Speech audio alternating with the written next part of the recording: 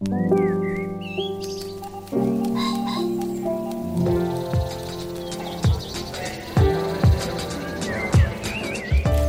Stephen Metcalf, and this is the Slate Culture Gabfest Swifties at the Movies edition. It's Wednesday, October 18th, 2023. On today's show, Taylor Swift. The Eras Tour came to theaters, and it really conquered them this past weekend at the BO. It's already the highest grossing concert doc of all time. We discussed the unstoppable juggernaut known as Tay-Tay, or whatever you want to call her, and then the documentary Beckham tells the story of the rise to superstardom of David Beckham, the footballer. It's a very candid and intimate portrait of him and his ultra-famous wife, Victoria Adams, a.k.a. Posh Spice. It's directed by Fisher Stevens, who is... Anybody? Who is Fisher Stevens? Well, I mean, everybody's going to say he's Hugo on Succession. Yeah, he's one of these faces that achieves sort of anonymous ubiquity. And then all of a sudden, that role in Succession as Hugo, the slimy, courtier publicist, was just amazing. And now he's made this kind of great 4-part documentary, Beckham. And finally, has progress in the arts come to a halt? We discuss a brilliant, really provocative essay by the Times critic Jason Farago. But first, joining me today is Julia Turner of the LA Times. Hey, Julia. Hello, hello. And, of course, Dana Stevens, who's the film critic for Slate.com. Hey, Dana. Greetings. Shall we make a show? We got some, pretty juicy meat on the bone here. Yeah. I mean, the headline is We Made Steve See the Eras Tour. So let's get into it. I was hoping that lead could stay buried forever, Julia, but here we go. All right, Taylor Swift, the Eras Tour, IRL in real life, the bricks and mortar version of it broke all kinds of concert records, an arena tour going all over, setting off mini earthquakes, literal and figurative, wherever it went. It's now, of course, a 3-hour concert film filmed over 3 nights in L.A. Which night were you at, Julia? I was at the very last night, night 6. I was not at one of the nights that was taped. Oh, I kept looking for you, and then I had to do something to pass the time. Anyway, the concert is segmented by eras in her musical biography. As I understand it, they're not entirely chronological, but sort of chronological-ish, from country pop phase as a teen, sensation up through Red, 1989, folklore, on and on. Why don't we just listen to a clip from the trailer? Let's play that. Welcome to the Eras Tour. This has been the most extraordinary experience of my entire life. He looks so pretty like a devil is. We're about to go on a little adventure together, and that adventure is going to span 17 years of music. How does that sound? Welcome to the acoustic set. It's a cool summer. Are you ready for it? So, Dana, I'm going to start in the least, in some ways, expected place of all. This is a movie. You're a film critic. We all just saw Stop Making Sense and discussed it. Is it possible to even judge it as a concert film, much less a film? I'm curious what you think of that. I guess my main response to this movie was that though it is unbelievably long, as a concert movie should be, I mean, it's trying to capture the evening. I think a few songs that she sang were actually cut out for running time reasons. For this non-super fan, somebody who maybe knows 30% of Taylor Swift's music and has a vague feeling of sort of abiding affection for her and a few songs that I love to sing along with, but no real relationship to her as a fan, this kind of converted me. Like, she is a really charming performer to watch. Of course, this is sort of cannily edited across several nights so as to bring out the best moments of performance. It's right, also, that's what I noticed, Stop Making Sense. Of course. Yeah. Which is, I think, the way to make a concert doc. It's also, I think, cannily framed and edited so as to bring out what is the best in her as a performer and camouflage some of her weaker spots as a performer, like her dancing, which is always, criticized, I think, in a somewhat unfair way, comparing her to, people who are spectacular born movers and dancers like Beyonce. This is a whole different conversation, but I think the idea that every female pop star has to be an extraordinary dancer is unrealistic and cruel and a little bit misogynistic, and that men don't get asked for the same things.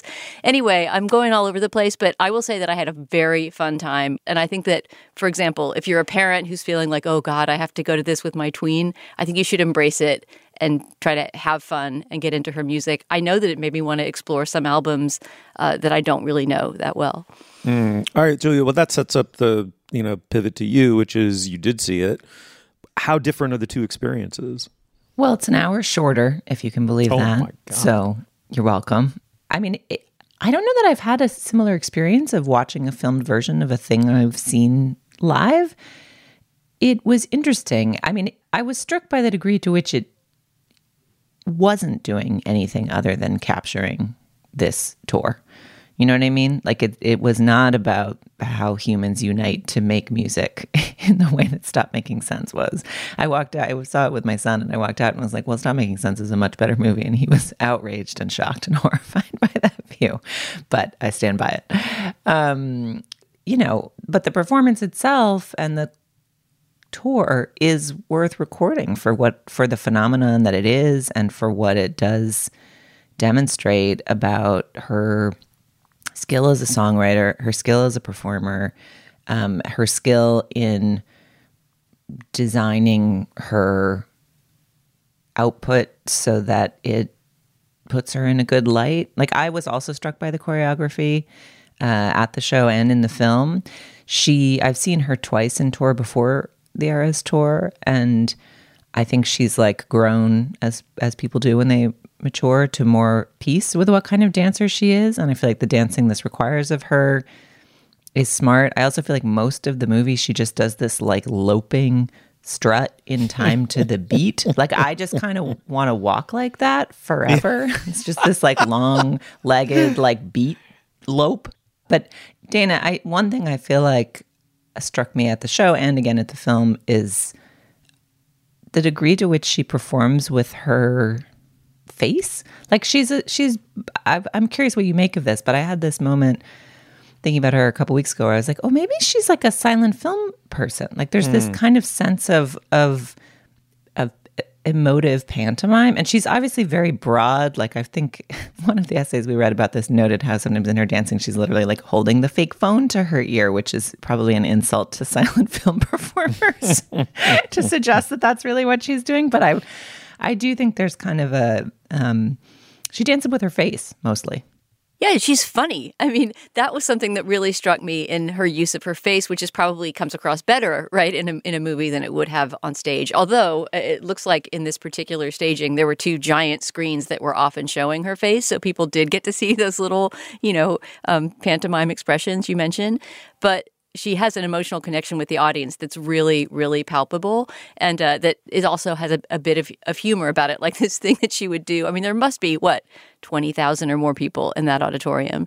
And she does this thing at one point where she sort of slowly pivots around the stage, pointing at the whole audience, and the wave of applause kind of moves with her point. So she's basically communicating with each person, like, this is about you. She'll often do that in songs as well. On the word you, she'll point to some random person in the audience, which given Taylor's reputation for having lots and lots of boyfriends was kind of funny. Like, what if they're all literally people that she's gotten together with out there in the audience? But anyway, I found her super charming. And something that you only slightly mentioned, Julia, but that's one of my favorite things about this concert is the costumes. The costumes are incredible, and the costume changes are incredible. And I know that's a big part of seeing a pop star now, but I don't usually go to these shows. I don't think I've seen in the modern era, the 21st century, a huge pop star stadium show. So, the idea that there's just a new costume for practically every song, or at least every set, and that sometimes she changes into a new costume behind, a giant pile of umbrellas that the core of dancers puts over her. Just like all those funny, magical costume changes were wonderful. So whoever designed all of these glorious, princess costumes and elf costumes and all the different characters she moves through, kudos to them. All right, Steve, you're over there like belching like Etna. You've offered several dyspeptic grunts already. What's going on? How'd it go for you? No, there's no dyspepsy at all. I'm totally at peace with myself. I am the Gautama right now, in fact. But probably mispronounced that. But So a couple things. One, I love the idea that she dances with her face, and I think Dana's right. That's an artifact of the Jumbotron. I mean, the scale of it is practically impossible to describe. I mean, it's sort of like she hosts the Super Bowl night after night after night on this tour. I mean, the sheer amount of energy in all senses, like fossil fuel extraction down to just her stamina as a performer, is in front of you the entire time. Right. As a performer, as a dancer, I actually weirdly kind of, as someone sort of held hostage to her image for 3 hours, I like the way she moves on the stage. You have to, it's almost, as a dancer, especially, she's still a little girl in her room, right? So that connection that she makes with the audience in the theater that I saw it at, which was largely full on a Sunday afternoon, is just incredibly real. Like, there's nothing to gainsay about it, really. I mean, to gainsay it or to somehow poo-poo it is to be like a person I do not want to be. Like, that's a role I do not want to play. That was an amazing thing to be present for.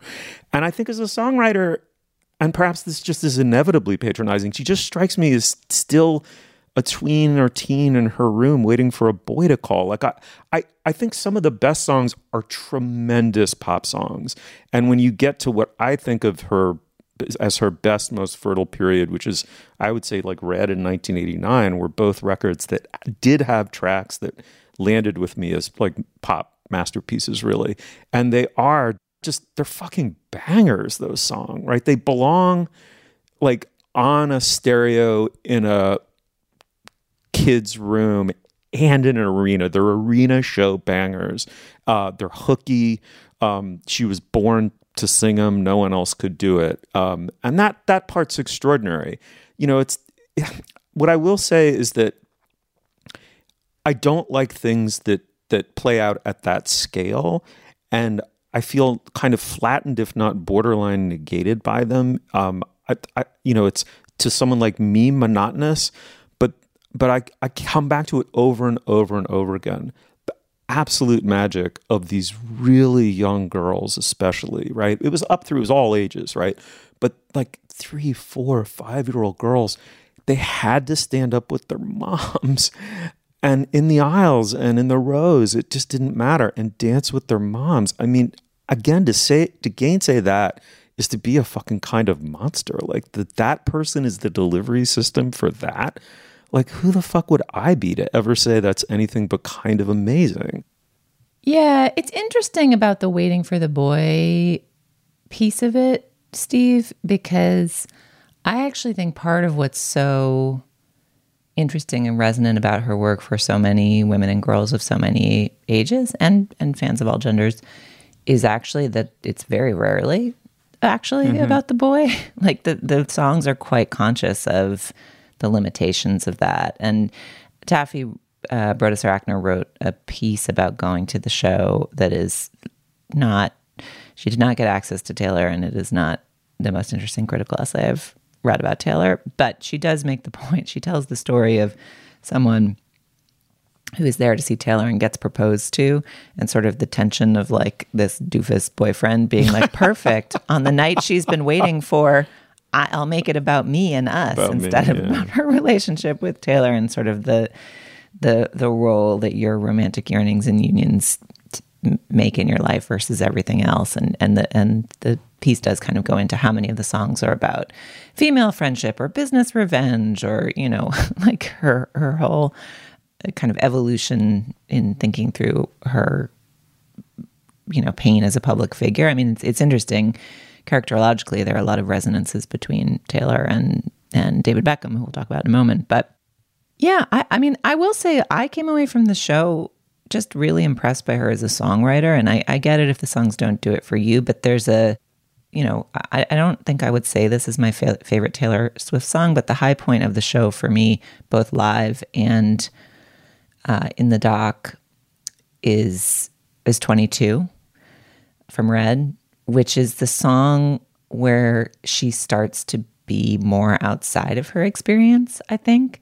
Like, that's the song about what it's like to be 22 that she basically wrote when she was 22, about looking back on being 22, like her ability to be outside of her experience at the same time that she's living it and articulate it to all of us, I think is truly astounding.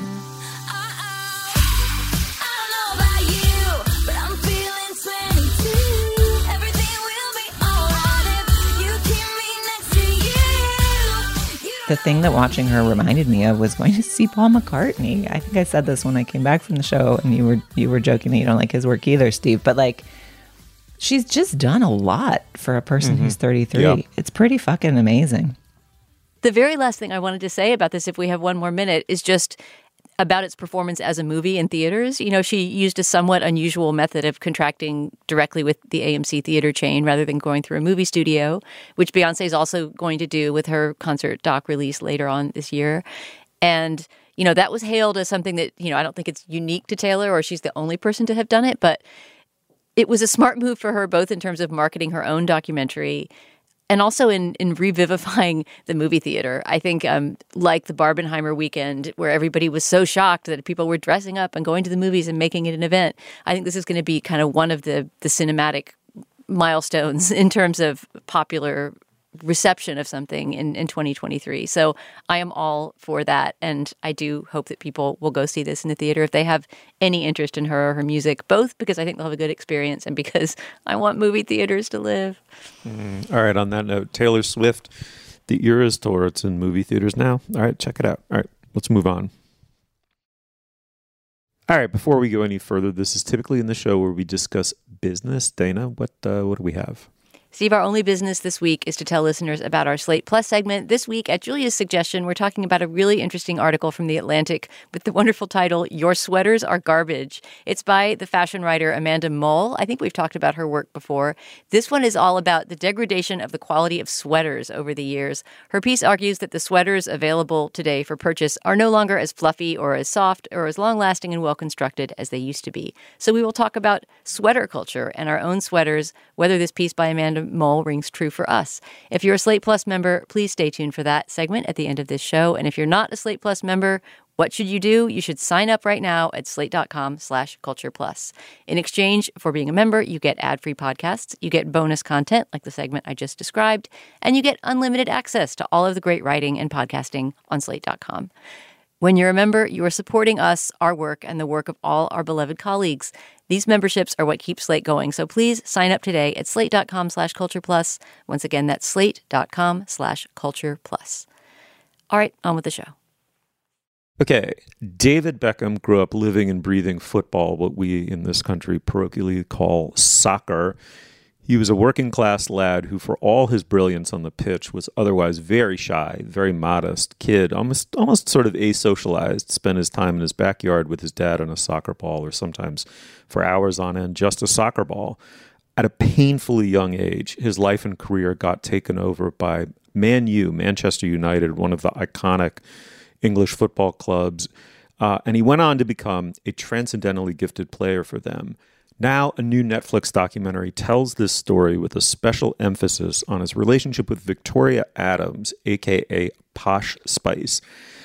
The story is just filled with so much big canvas sports and celebrity world drama. It's sort of a wonderful surprise to watch it. It's a candid and, in my opinion, somewhat moving portrait of a life filled with pathos and heartbreak. At the end of the day, also filled with contentment and wisdom. It's directed by Fisher Stevens, who, as we said, is probably known to our audience as Hugo on Succession. In the clip, you'll hear the voices of Victoria and David Beckham. They're talking about the early days of their relationship. You will also hear the voice of David's former teammate, Gary Neville. Let's start with Victoria. My manager kept saying, try and keep it under wraps. Don't get photographed together. So we would meet in car parks, and that's not as seedy as it sounds. The first kiss that I ever had with Victoria was in the BMW in a car park. Classy. The truth is, he was on the phone to Victoria every second, and he would stay on the phone until 1 o'clock in the morning. He was in the bathroom with the light on all night, speaking to her. I'm like, what the fuck are you speaking to her about? What would you say? I don't know. I think, have you never done that though? Early on in the relationship? No. Julia, let me start with you. I have to confess, I knew very little. I mean, the barest bones, if that, about this story. Of course, know who they are. But his career as a footballer and how it related to his personal life and his upbringing, this was totally terra incognita for me. I found it fascinating. I'm really curious to know how it felt for you to watch. Is it embarrassing if I come in 2 weeks in a row and say that I love the documentary about the major celebrity, that the major celebrity had some hand in causing to exist? I'm right, I thought this right was behind you. So right behind you. Good. I don't mean to be a chump, but I think that this is a really excellent documentary for a few reasons. One, I'm impressed with the way that Fisher Stevens, the director, puts it all together. I would say one of my main takeaways is I came away from this wishing I could be friends with Fisher Stevens, like just the sensibility that pervades. There's sort of a wryness. There's a subtle, understated eye for the joke or the revealing moment that he lets kind of hang and lets us look at and lets us come to our own conclusions about. There's great use of music throughout, sort of varied, surprising, interesting mix of needle drops and other types of music, although no Spice Girls songs that I've heard through 3.5 hours. I didn't watch that second half of the fourth one. I was super impressed. There's also a really interesting technique whereas the film interviews Beckham and other soccer greats of his era, it uses the almost the Errol Morris style. They're looking straight at the camera, but as they watch their younger selves on screen, again, without quite saying that that's what it's doing, it's delivered in an understated way, but you get to watch these men appreciate or agonize at the performances of their younger selves. And it's really moving and beautiful in terms of thinking about how athletes perceive their own excellence and their own failures. And it's just humane. It's just really humane. It's humane about Beckham's upbringing. It's humane about his tough dad. It's humane about his relationship with his coach at Manchester United. And it's humane about his relationship with Posh, with Victoria Beckham, who, you know, comes out as sort of a complicated, interesting, prickly person without being villainized or demonized. It has a lot of respect for their marriage and for them both as people. I just loved it. I really loved it. Yeah, here. I'm totally with you. Dana, what about you? I liked it a lot more than I thought I was going to like it, based on something that the most negative thing I will say about it will sound very familiar because I said it about the supermodels last week. I think it is too long, and I don't understand why it's divided into the 4 segments that it is. And there's a part of me that distrusts that Netflix always does this. So this is less about Fisher Stevens, who I agree does an artful job framing this story and getting some really intimate interviews with a pretty closed-off person. David Beckham is not a big confessional guy, but he has some pretty revealing moments with Fisher Stevens, and that is great. The use of archival footage, I agree. The use of 90s music is great. I learned a lot about it because I knew nothing about this story before. But there's this side of me that just feels like Netflix always has to squeeze the maximum number of views out of something and puff it up into content. And it makes me feel that this is not made according to the dictates of the story itself, or even necessarily what the creators wanted to do, as much as it has to fit that format of being 4 different hours long. So, for example, there's just strange pivots where we've talked about his childhood. His parents appear quite a lot. And there's a lot about his relationship with them, which is interestingly loving and yet, I think, ambivalent in some ways. And then his father drove him really, really hard as a kind of dad coach. But there'll be these pivots to his childhood that will happen like 40 minutes into episode 2 after we've already gotten probably through the first, 5 years of his soccer career, and he's in his early 20s and kind of the main story. We suddenly go back again to watching him score goals as a soccer star in middle school. I just didn't understand the way it was constructed, and that made it feel a little bit long and sloggy to me in parts. I wonder if, because I didn't find it too long at all. I thought it was the right length. So as a sports documentary, I just think its beats are perfectly distributed, and the climaxes coming together with why they were significant. And I don't think that's hype. He fucked up huge in the World Cup as a exceedingly young man, painfully young man. I'm still in his teens, I believe, and the entire country of England turned on him at once. And in fact, hurled like the vilest insults to his face and his parents' face. I mean, it was just, to the extent that it then turned into a redemption story, is in and of itself very powerful. What makes it work on a much larger canvas to me is that it's very much about the moment that he becomes super famous and takes it to another level because he marries that particular person, is exactly the moment that sports goes from being popular to being mega. It goes from being driven by, like, for example, that's the exact same era that Michael Jordan wins his championships in America and takes that sport to a completely different level. And star players go from stars to superstars in some sense. And that it happens in England because of Beckham more than any single figure at exactly the moment that he has to come face to face with how tiny his life has been and how protected it's been and how limited to the pitch it's been, by meeting this person that he falls in love with and then having that relationship taken up by this new global mega marketing machine.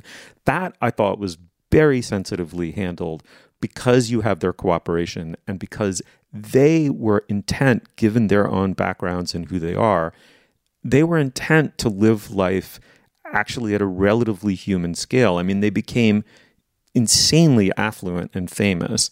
And yet, I think, Julia, part of what's so moving about it is that they appear, at least from the documentary, to be really quite grounded and thoughtful people. This guy seems to want to keep bees and like tidy up his kitchen after they make dinner at night. You know, it's kind of weirdly powerful.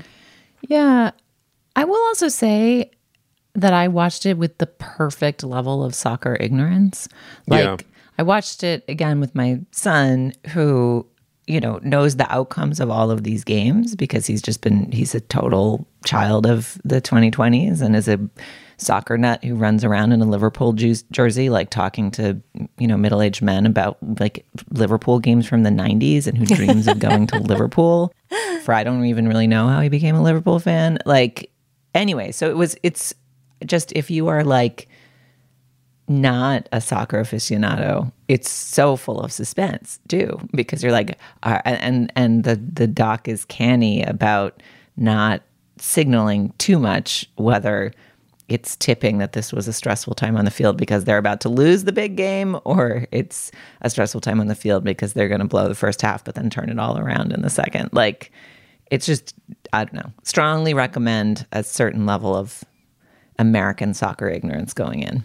Yeah, actually, that is one thing that I will say that the documentary does really well for a non-soccer fan and a non-sports person like me, is that it frames why individual games are important. And I guess that's a place where the running time goes to the show's advantage, right? Like, it's got so much space to spare that we can set up, well, why is this particular kick in the World Cup so important? Or why is this qualifying game, you know, in the whatever local England league, I'm going to have the wrong language for it, why that matters for the team, for his career, for soccer history. It has time to set all those things up. So instead of just sort of decontextualizing and saying, oh, he's good, here he is doing another good kick, we sort of see exactly what's at stake in that moment.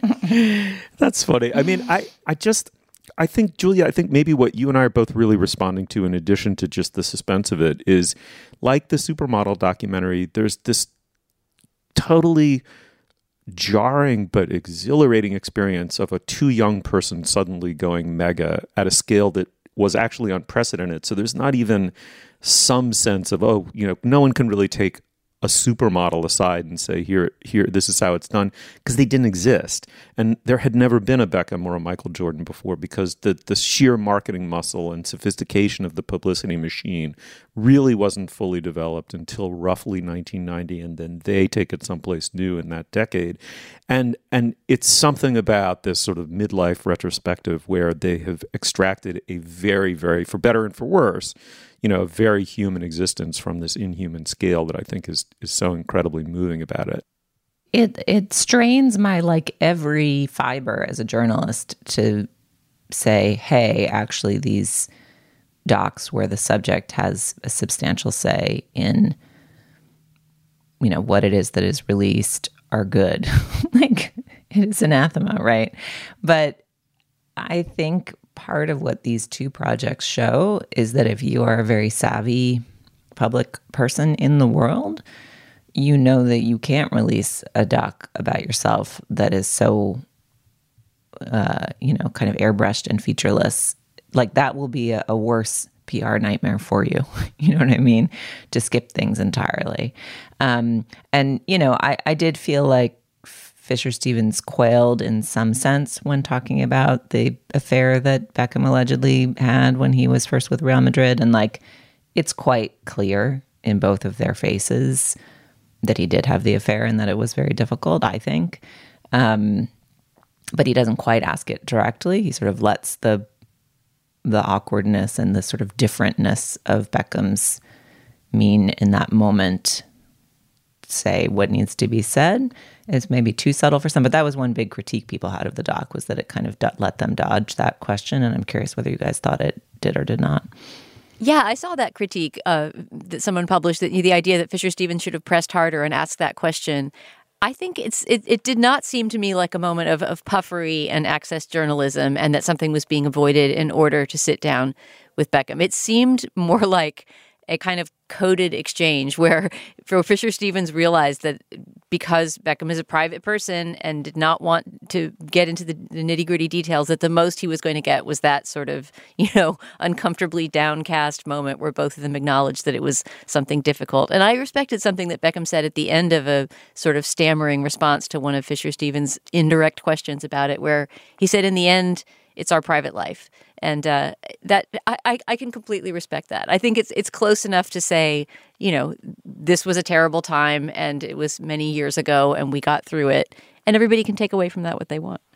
Mm-hmm. Yeah, I agree with that. Okay, it's Beckham. It's on Netflix. Hearty thumbs up from me and Julia, rather wavering one from Dana. But check it out. Love to hear what you think about it. Let's move on. Okay, well, Jason Farago is a critic at large and art critic for the New York Times. He's written an essay for them called "Why Culture Has Come to a Standstill." It's kind of an amazing essay with lots of ins and outs. Let me quote a couple bits of it to get us going. For 160 years, we spoke about culture as something active, something with velocity, something in continuous forward motion. What happens to a culture when it loses that philosophy, even slows to a halt? We are now almost a quarter of the way through what looks likely to go down in history as the least innovative, least transformative, least pioneering century for culture since the invention of the printing press. Julia, I know you hate declinist arguments. I'd be very curious to know whether you found this one subtle and yet edifying, or just more of the same. What do you think? I really wished I could have edited this before it was published. Is that the worst and most condescending answer of all? This essay did infuriate me, but not because it's not smart in some ways. It just is structurally circular and argumentatively somewhat devious. And I feel like there's a better version of it that is neither of those things. And, essentially, structurally, what the essay does is say, modernity, we always believed in progress and discovering the new. Not much interrogation of who the we is there. And then it says, and now it slowed down and there's not that much that's interesting anymore. Then it says, of course, you can always say, what about X? What about Y?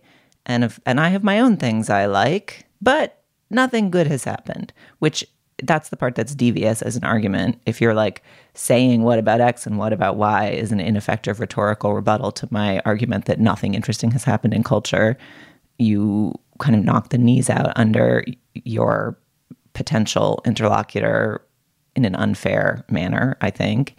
Then it's extremely hand-wavy about the idea that perhaps one of the innovations of this century is that we are letting other people tell their stories. It's yeah, that's just becoming a tag on Netflix. How reductive, how stupid, that doesn't count. Which, what? Again, who is the we that believes in modernity?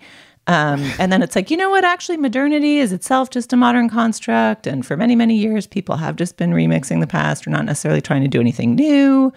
So he comes around at the end to the construct I set up at the beginning is kind of a, never mind. art can be beautiful, doesn't have to have forward motion. So he arrives at the place where he no longer fears the thing he articulated at the beginning, which is kind of a classic straw man structure. I didn't like it. Yeah, hey, you totally misread it, though. He doesn't say nothing interesting is happening. In fact, he makes a very careful argument where he says this. He sets up right from the beginning, as I read it, that this was always a construct of culture highly specific to this turning point, which he locates with Manet, which is pretty standard way of telling art history.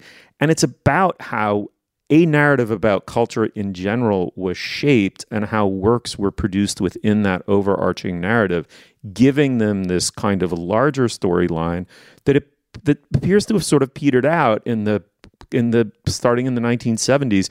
It's a totally historically situated argument. It's non-normative in the extreme. He's at pains to do that. He strikes me as utterly sincere that that story featured overwhelmingly white European men, or Euro-adjacent men at the center of it, that it's a great thing that it diversified. And then he just reiterates, really doubles down on what I think the basic thing is, because the essay is a question. The question is, what has been lost? Is anything lost? I don't know that he necessarily thinks it is lost. And at the end, he's like, it's fine. It's a totally different paradigm for the creation of culture, and we'll all live happily within it. I thought it was very thoughtful and reflective. Dana, I had to interject. I'm sorry. I'm glad you came to its defense, Steve, because first of all, let me say that I think Jason Farago is a great addition to the Times. Yes. I think he's a fairly recent addition. He's a critic who I'm always interested to read. When we almost talked about, but did not talk about, that Hannah Gadsby show at the Brooklyn Museum, the Picasso show that she curated that was supposed to be so terrible, one of the reasons that I didn't want to talk about it is Jason Farago had already destroyed it so definitively in the New York Times that there was nothing more to say. And I do recommend people read that. It's just a great example of a pan, whether or not you even care about the subject matter. This essay struck me as it's almost like maybe he should write a book. I think like Julia, I kind of approached it a bit as an editor, although I've never been a professional editor. A part of me wanted to say, Jason, you've got too much going on here. You have to, this is like a thesis's worth of ideas crammed into a few thousand words. And you need to winnow down what you're actually saying here. Because among other things, right, he's talking about every art form at once. Like he starts off making this point about Manet and Degas and this painting exhibition that's at the Metropolitan Museum right now, right? Specifically, as you said, Stephen, the modernity of Manet's painting. And then he ends saying, and in conclusion, Amy Winehouse is the one innovative artist. I mean, I'm being hyperbolic. He does not say she's the one innovative artist, but he ends on an Amy Winehouse quote, and I'm talking about Back in Black, her album from 2006, as this kind of one of the exceptions to this rule that he's making that there isn't anything new. And for one thing, it just sort of seemed like, painting and pop music are two very different places to begin and end your spectrum.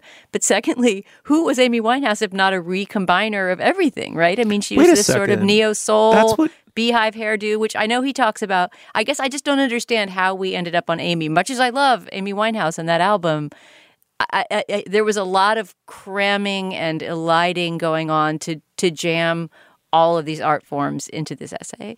But wait a second. Again, it's like, did you guys read this? He says that Winehouse that album prefigured a culture of the eternal present, a digitally informed sense of placelessness and atemporality. She's the perfect example and harbinger of the trend, not the, one bucking it. I thought the essay was... Well, then maybe that's the straw man ending that Julia was talking about. I guess to me there was just a lack of clarity there, because it sort of seemed like you yourself are saying that she's this recombiner, as are, rappers and anybody who's sampling things from culture to bring together. I mean, what's sort of a postmodern, right? We could broadly say like not modernist, but postmodernist kind of aesthetic, right? Yeah. So she embodies that. But yet she is what's carrying art forward into the 21st century. So does she represent then, if it's not a declinist argument, as you say, then she represents our affirming the fact and satisfaction and contentment with the idea that the future of art is just to recombine? Is that right, what he's saying at the end? Yeah, I think so. I think that it may have been tied to like the rise of a fossil fuel economy. I mean, he all but says this. He says that there was an explosion of modernity itself as an entirely new way of existing in relation to technology and nature, thanks to what we were able to create a total artificial life world that basically replaced nature and was endlessly innovative because it was technologically innovative, so that the world you lived in 5 or 10 years was substantially different from the one you'd lived in the previous 5 or 10 years. And art was going to have to account for this unbelievably, like, just unrelenting forward temporal thrust, by itself becoming sort of avant-garde, essentially, effectively, by definition. And that was one moment. And now we live so totally within this life world, right? It is so enveloped us that it doesn't have quite the same progressive thrust. And to the extent that it does, it's dark, right? It's Black Mirror in some sense, right? That we're at home in dislocation in a way that doesn't require a kind of gigantic compensatory narrative of some kind from which to derive meaning. Nonetheless, you're highly likely to have been educated in that. I mean, you couldn't be an art critic without saying there came Manet, then there were the Impressionists, the Post-Impressionists, the Fauvists, the Cubists, pop, minimalism, right? It was just that narrative. If you don't know it, you can't possibly go to an art museum and write intelligently about what you see, even if you understand that it was racist and misogynistic in some essential way. To me, Julia, it just doesn't seem to me to valorize this lost thing, to say it was once this way. It's disorienting for some of us to have lost it. I guess that's why I wish that it could have gone through a few more rounds, because I'm much more interested in it as a personal loss. And I think there's an admirable ambition here of setting yourself up as a critic at large, of being someone who's like, I have surveyed the 21st century from plays to Ukrainian electronic music to et cetera. And I have found 3 works that are worthy of your consideration, and don't bring me your no buts. Like he's trying to write this on a plane of culture as a universal and a constant. He's trying to have it both ways. Like he's trying to write it in the mode in which the whole modern idea of art as progress, like he's trying to write from both within and without that construct. Right? So he's trying to write in this glacial plane of this is what culture is, right? And then where he lands is oh, maybe the whole frame was wrong. But for many of us, the whole frame, not even was wrong. The whole frame was itself a frame. It wasn't an absolute. It wasn't the abstract. It wasn't universal. And in fact, there have been many other ways to think about art for centuries. And here we are at the dawn of a new century, playing with culture in different ways because of new technologies. And it's going to mix up the narrative. That's all true, and I agree it's sincere, and I do think he's a great critic, and I thank God there's a critic at the New York Times who's conversant in Ukrainian pop and the whole of 21st century theater. But I think because he's writing it on this Olympian plane, rather than one man's personal struggle with the framework I was taught and how it doesn't seem to apply to the moment and what that's making me think and realize about the history of art. He goes back to Chinese painting, which again is a classic, what if you don't just think the West invented everything, frame shift, right? But it's also not narratively a surprising move. And the piece really is dismissive about some of what for me have been the most powerful cultural experiences of the 21st century. Our museums, studios, and publishing houses can bring nothing new to market except the very people they once systematically excluded. If resisting such market essentialism was once a primordial task of the artist, today identities keep being diminished brutally into a series of searchable tags. That's not wrong exactly, but it's very dismissive of, for example, what Dana and I felt in that movie theater in Australia where we saw the Wonder Woman movie. Yeah, that's commercial. And yeah, the Wonder Woman movie is not Amy Winehouse, or, it, probably won't be in museums in 1,000 years. But that was really different. It felt really different. It felt like a change, felt like a step forward. And I think because the essay is operating within and without the kind of ideas of modernism at the same time, it's weaker than it would be if it was a more direct personal through line. No, I agree with all that. Yeah. Yeah, I think I'm more on Julia's page probably than Steve's, but I don't feel dismissive of this essay. I feel like it wasn't quite ready for prime time, but like Julia, I'm glad somebody is out there thinking big thoughts and trying to publish them in the Times.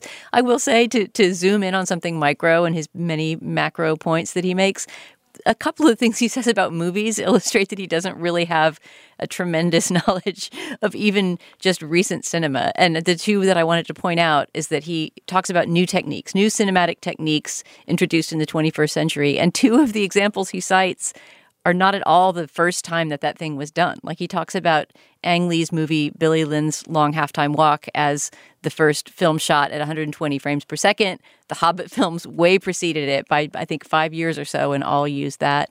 And then he talks about making a film on your iPhone, which Steven Soderbergh, I guess, did in 2018.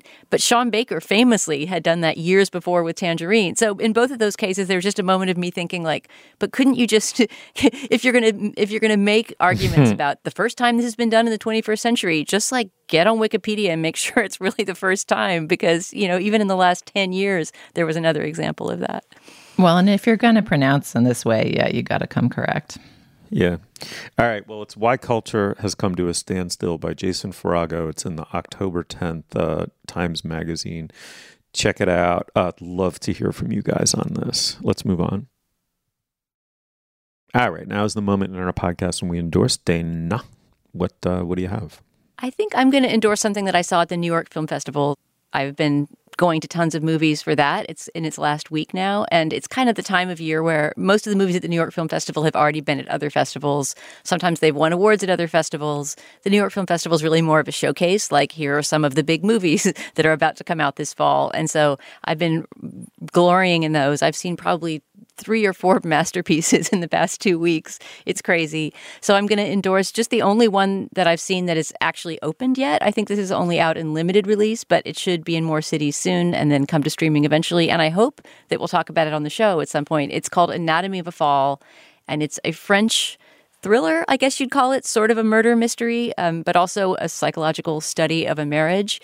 And not to spoil anything, the trailer already shows you this, but it's about a family living in the French Alps in a sort of ski chalet type building. The father of the family falls or jumps or is pushed out of a window and dies. And the rest of the movie is about the forensic exploration of what happened, the sort of psychological repercussions of what happened on his wife and child. And eventually it becomes this really tense courtroom drama where new information is revealed at the last minute. And it really keeps you on the edge of your seat. It's pretty extraordinary. It's a long movie, as every movie seems to be these days. But I thought it was fantastic. And it's definitely a discussing kind of movie. It's something that you want to see and then go out afterwards for drinks or dinner and debate what you think happened and how the movie framed it. So Anatomy of a Fall, it's directed by Justine Triet, and it's in a few cities right now, but keep an eye out for it as it opens wider. I mean, I think after that, there's no way for us not to discuss this movie. Sounds like it's going to be coming to a podcast near you. It won the Palme d'Or at Cannes, and so I suspect it will also be in the awards conversation at the end of the year. Mm-hmm. Good. I'm very psyched to see it and talk about it with you guys. Julia, what do you have? I want to endorse a really great essay I read on Insider called The Great Zell Pool Scam. And I was going to endorse this anyway, and then I saw in my pod feed that I think Slate's own What Next podcast did an episode about this article, which I haven't heard yet, but is probably also worth checking out. But it essentially uses like the form of the funny personal essay, which has some reporting, some confessional, some wry social observation, a fair amount of humor and insight, to levy an attack on Zell, just a massive, poorly regulated, major part of our financial infrastructure at this point that has a lot of flaws that could bear some scrutiny. So it's not the classic, investigative piece that's extremely broccoli-ish. It's a really fun read, but it's a read that leaves you thinking we gotta change the way that our financial infrastructure is changing. So again, it's The Great Zell Pool Scam by Devin Friedman on Insider. That sounds amazing. Yeah, I'm really intent on reading that. So my my endorsement is kind of sort of a reaction to all of the previous segments in a way that's kind of inadvertent. I mean, it was among the most interesting things, if not the most interesting thing I read this week. It's an essay by the art critic Jed Pearl in the New York Review of Books, which is celebrating its 60th anniversary. And they got the A-team together for this anniversary issue, and the A-team brought their A game. But the Pearl essay I thought was a really interesting tour de force. I mean, he's fairly senior now as an art critic eminence.